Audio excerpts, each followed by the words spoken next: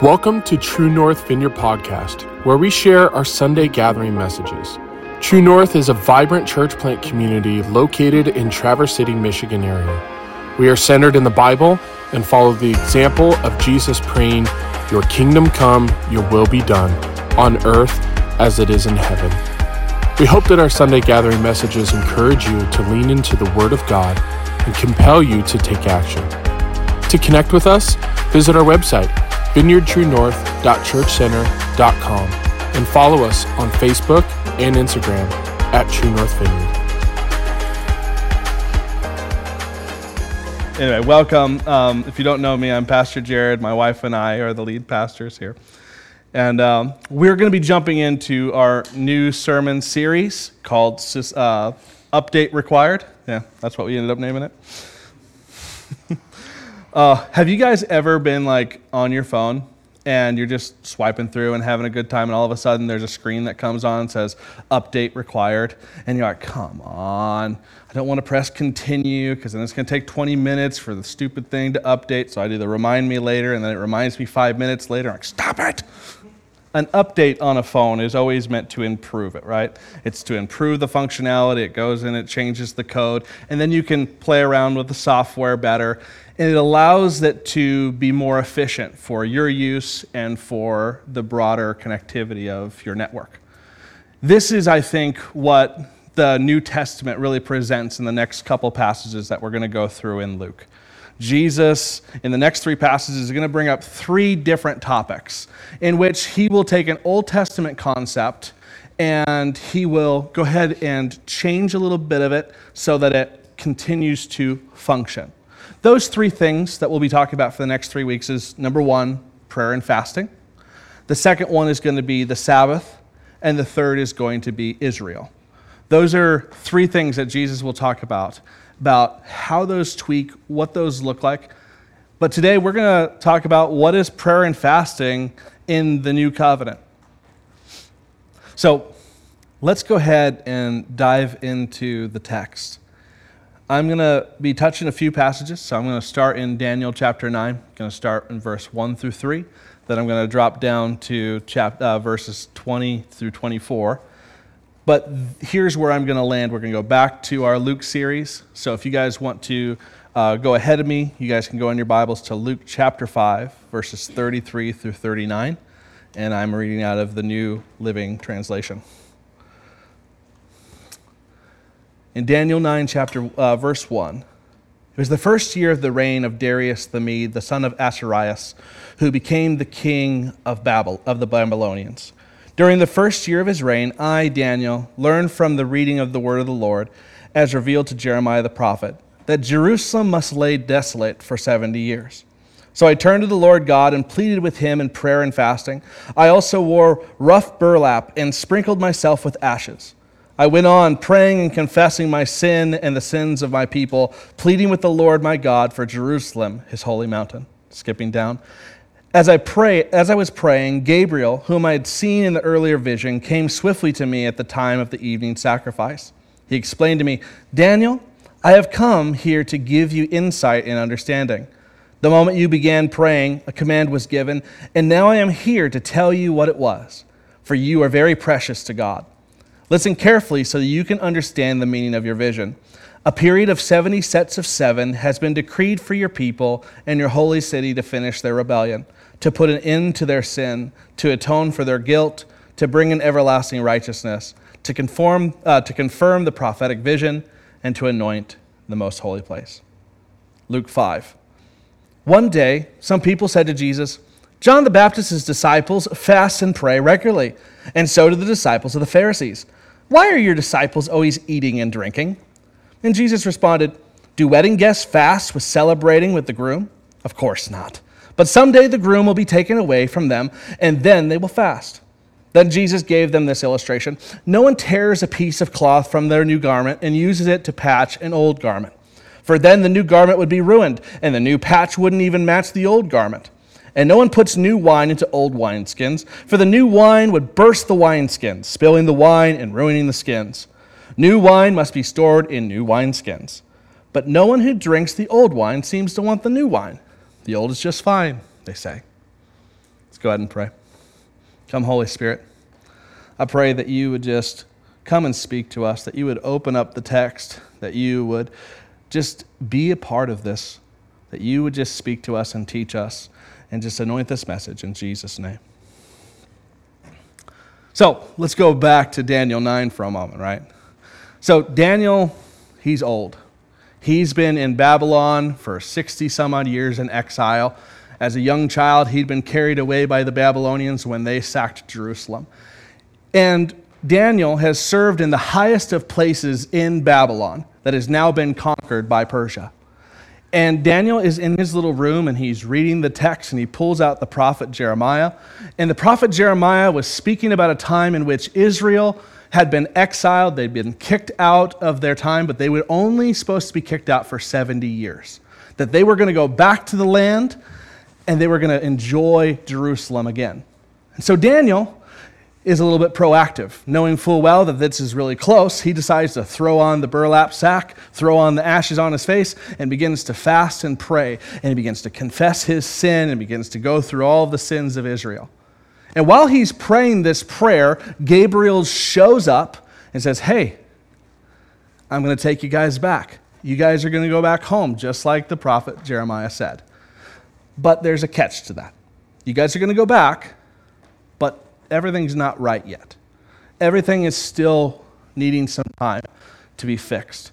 So he says there's 70 sets of 7, which comes down to 490 years. And he says at the end of this 490 years, then we will deal with the sin issue. Then we're going to deal with the rebellion issue. Then we're going to update everything, and you're going to have everlasting righteousness, and the holy place is going to be established.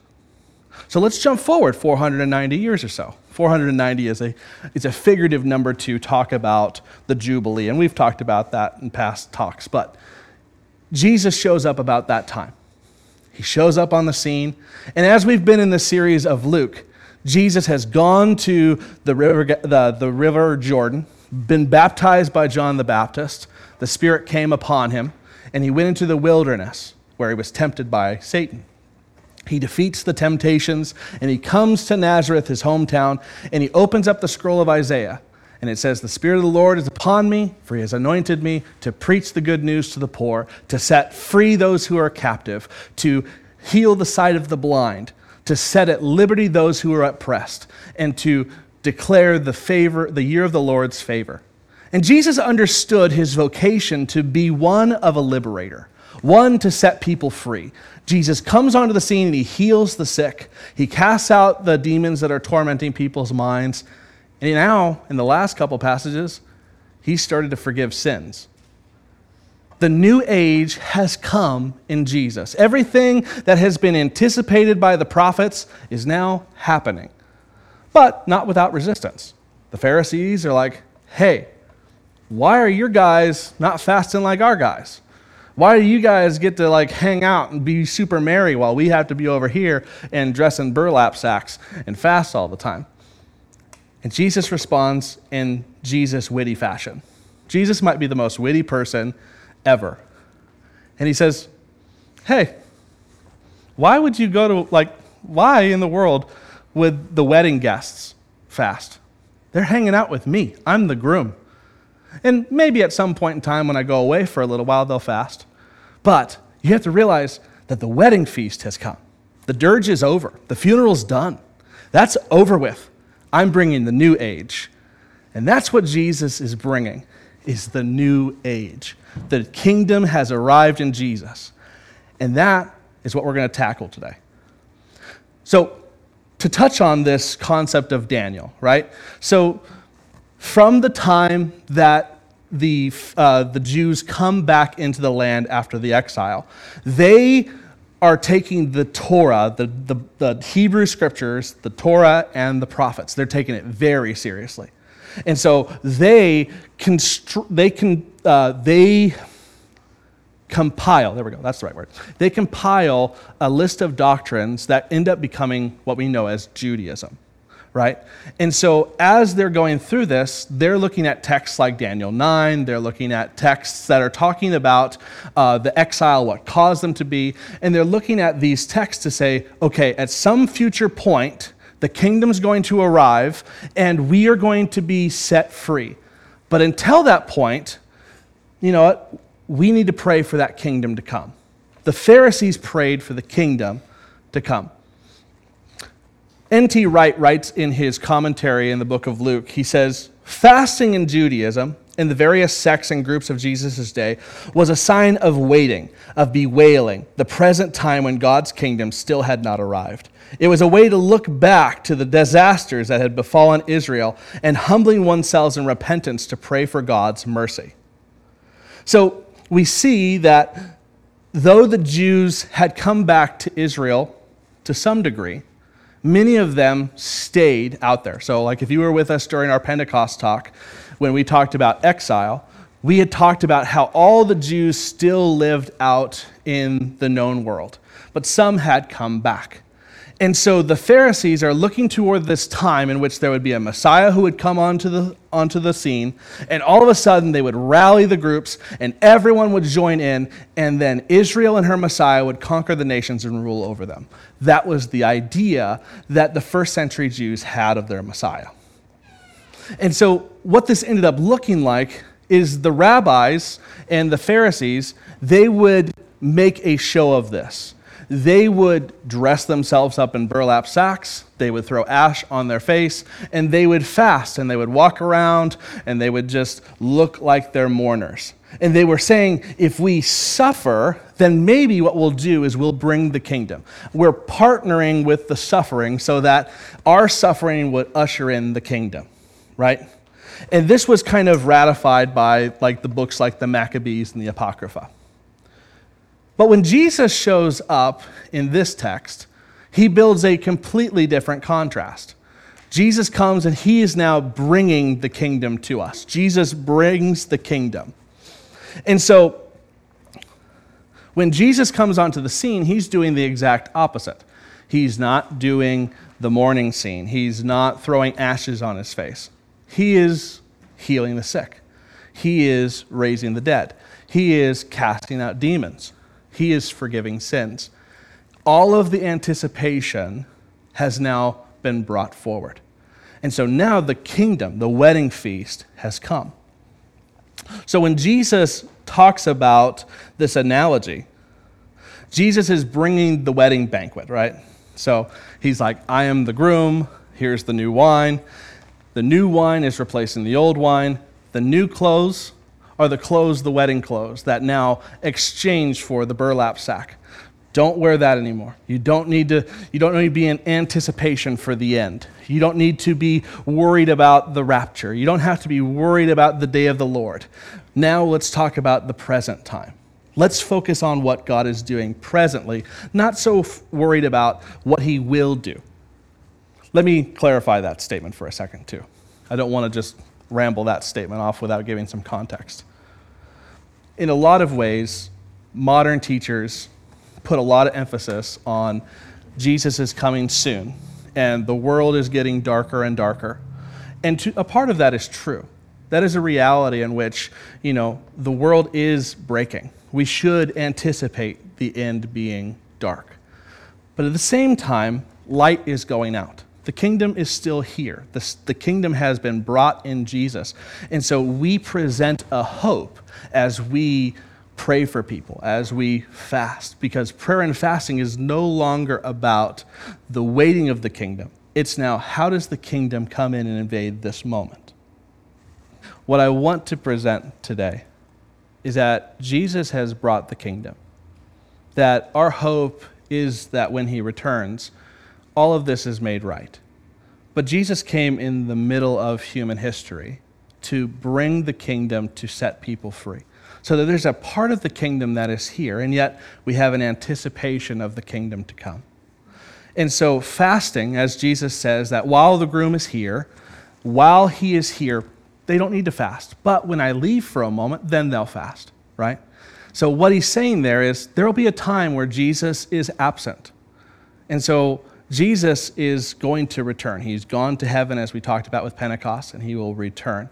But while he's away, praying and fasting has shifted from I'm awaiting the return and everything's just going to be made right then, to God is now intervening on behalf of humans. God is now coming in the midst and healing. He's now saving people. He's forgiving sins. The new age has come in Jesus, and yet will fully come when Jesus returns. So we live between the ages. That's what I'm trying to say. So hopefully that wasn't lost in translation. So when we are praying and fasting, we're not praying and fasting in mourning. We're praying and fasting with the anticipation that God wants to meet our needs. God wants to do something here and now. Our role is to live in the present with the knowing that Jesus is returning, but to focus on today, that you and I are focused on meeting the needs of the broken, that you and I are focused on meeting the needs of us right here, because we struggle, we're in pain, and God wants to meet our needs. He wants to love us. He wants to be a part of this life. That is why he sent Jesus. That is why we have the Holy Spirit. So praying and fasting is now our responsibility to partner with God to bring the kingdom to bear, which I want to kind of bring a paradigm shift. So I have 3 principles tonight that I want to go over. One is going to be praying for God to act on behalf of others. When we pray that prayer, your kingdom come, your will be done on earth as it is in heaven, this means that we are asking God to intervene in the here and now for the needs of others. So when we're praying for people to get saved, like part of prayer is praying for people that are outside this room, who are far away from Christ, who don't know Jesus or knew Jesus and have walked away. And a part of that prayer life that we have is to pray that God would soften their heart, that God would get a hold of them, that God would meet their needs, and like he did for you, he kind of wooed you back by meeting all of these circumstances. He changed your heart by showing you he is your provider. We want to be praying for people in that way, where it's like, God, would you meet the needs of Joe? Would you come and just soften his heart back to the gospel? Because the role of the Holy Spirit is that he is the one that's grabbing their heart and changing them back. Another part of prayer is also when we're in the middle of a conversation, when you are hanging out with people or talking with people, and in the middle of a conversation, I might be talking to Patrick, and Patrick would just mention something that he's got a pain in, like he's struggling with anxiety, or he's struggling with depression, or he might have something that's going on in his body. And a part of our job is to ask the Holy Spirit to come to bring the kingdom in that moment, to say, how can I pray for you right now? Now, a couple weeks ago, when I was doing my talk on empowerment, in Pentecost empowerment, I talked about how the Spirit gives us gifts, that each of us have gifts of the Spirit, and God uses us to minister. I want to compare that and contrast that just a bit and put a tension there. Because if I say, hey, Dad, if you're talking with somebody and you're ministering to somebody, and all of a sudden that person has a broken arm, and you think, well, I don't have the gift of healing. I have to now go back to get prayed for by David, who has a gift of healing. And maybe if David prays for me and I received a gift of healing, then the next time I can come and have that conversation with, Joe and pray for him then.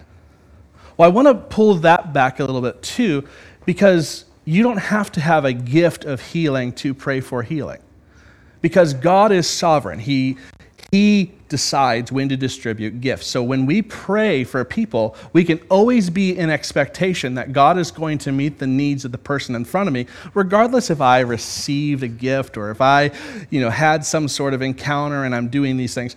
It's not about that.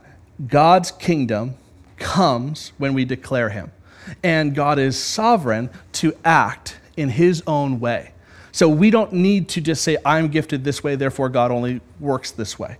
We are to expect that God can use me in any way possible to meet the need of the person in front of me because God loves that person in front of me. Because the kingdom has arrived in part through Jesus, we should anticipate God acting for the sake of the world. Praying for others' needs is our primary partnership in the kingdom. By doing this, we demonstrate to others that God is active in the here and now, and that he is not distant and far off. Jesus is king now, and the kingdom is advancing in the present. The second principle I want to lay out to you is we should be praying that God act for us. God loves us too. I think sometimes we get in this category of God will do something for somebody else, but I don't need that. I'm okay. Or I've been disappointed by God before, and I really don't think that God's going to meet my needs. I want to dispel that right here and right now because the scripture is anything but that truth. Matthew 7 gives this whole dictation where Jesus is talking with people, and he goes into this crowd and he says, don't worry about tomorrow. You see the birds of the air? Do you see the flowers of the field? Do you see how beautiful that those flowers are? They're more beautifully clothed than the princes and the kings of this world. And do you see the birds of the air? I feed them. How much more do you think that I'll meet your needs? How much more do you think my Father will meet your needs? God is so enwrapped in meeting our needs and drawing us close. And a part of that is just recognizing that he loves us, that he wants that relationship. Let me read Luke chapter 11. Jesus says this, and so I tell you, keep on asking, and you'll receive what you ask for. Keep on seeking, and you will find. Keep on knocking, and the door will be open to you.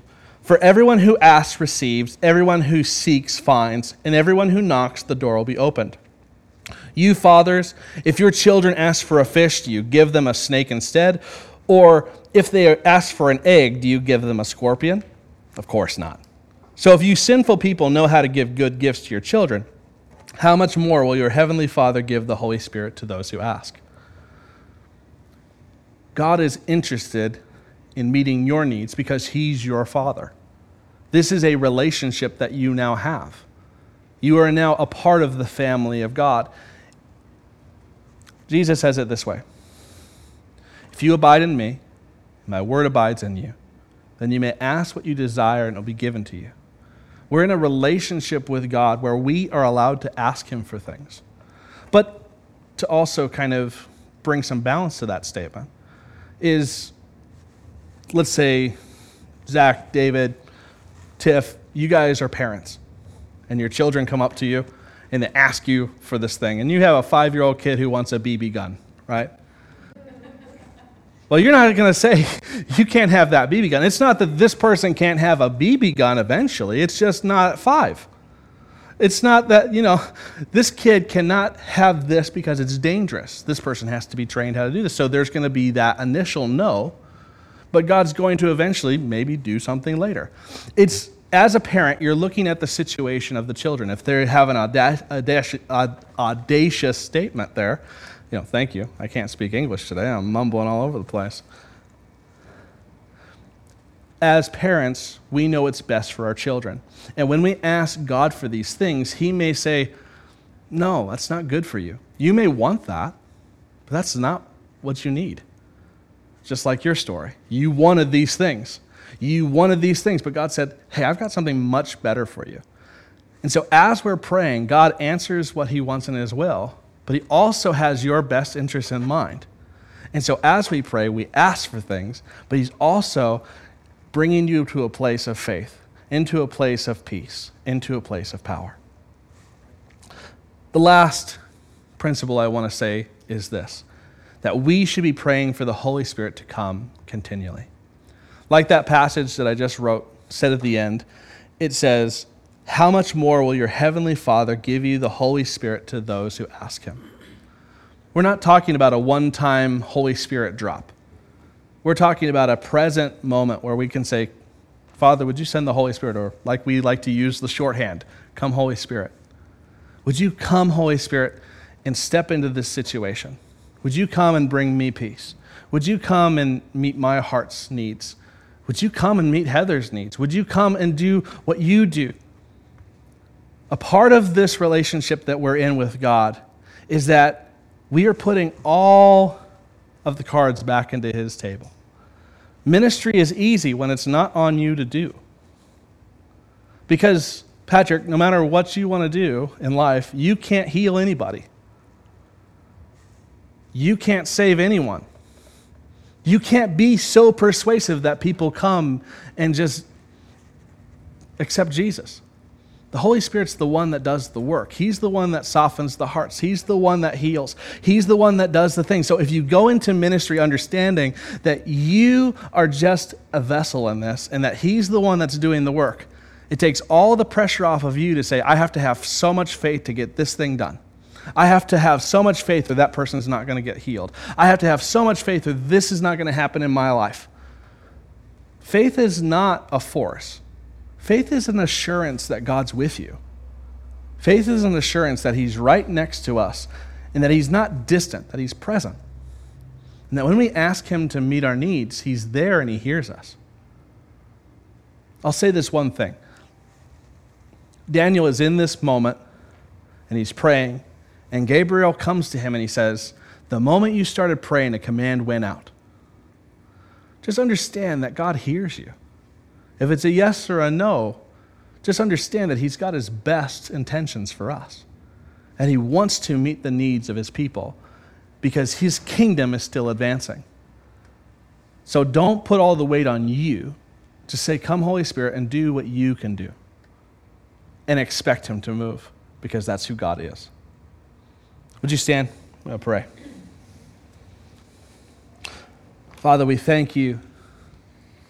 We thank you that you sent your son, Jesus, just to come and break the bonds of sin in our life. That you've come to give us your Holy Spirit and to bring about peace and power. And Lord, I just pray over our people tonight that they would just be infused with a desire to pray more, that they would be infused with a desire to see you move in their circumstances in their life. And I ask that you would bless them in Jesus' name.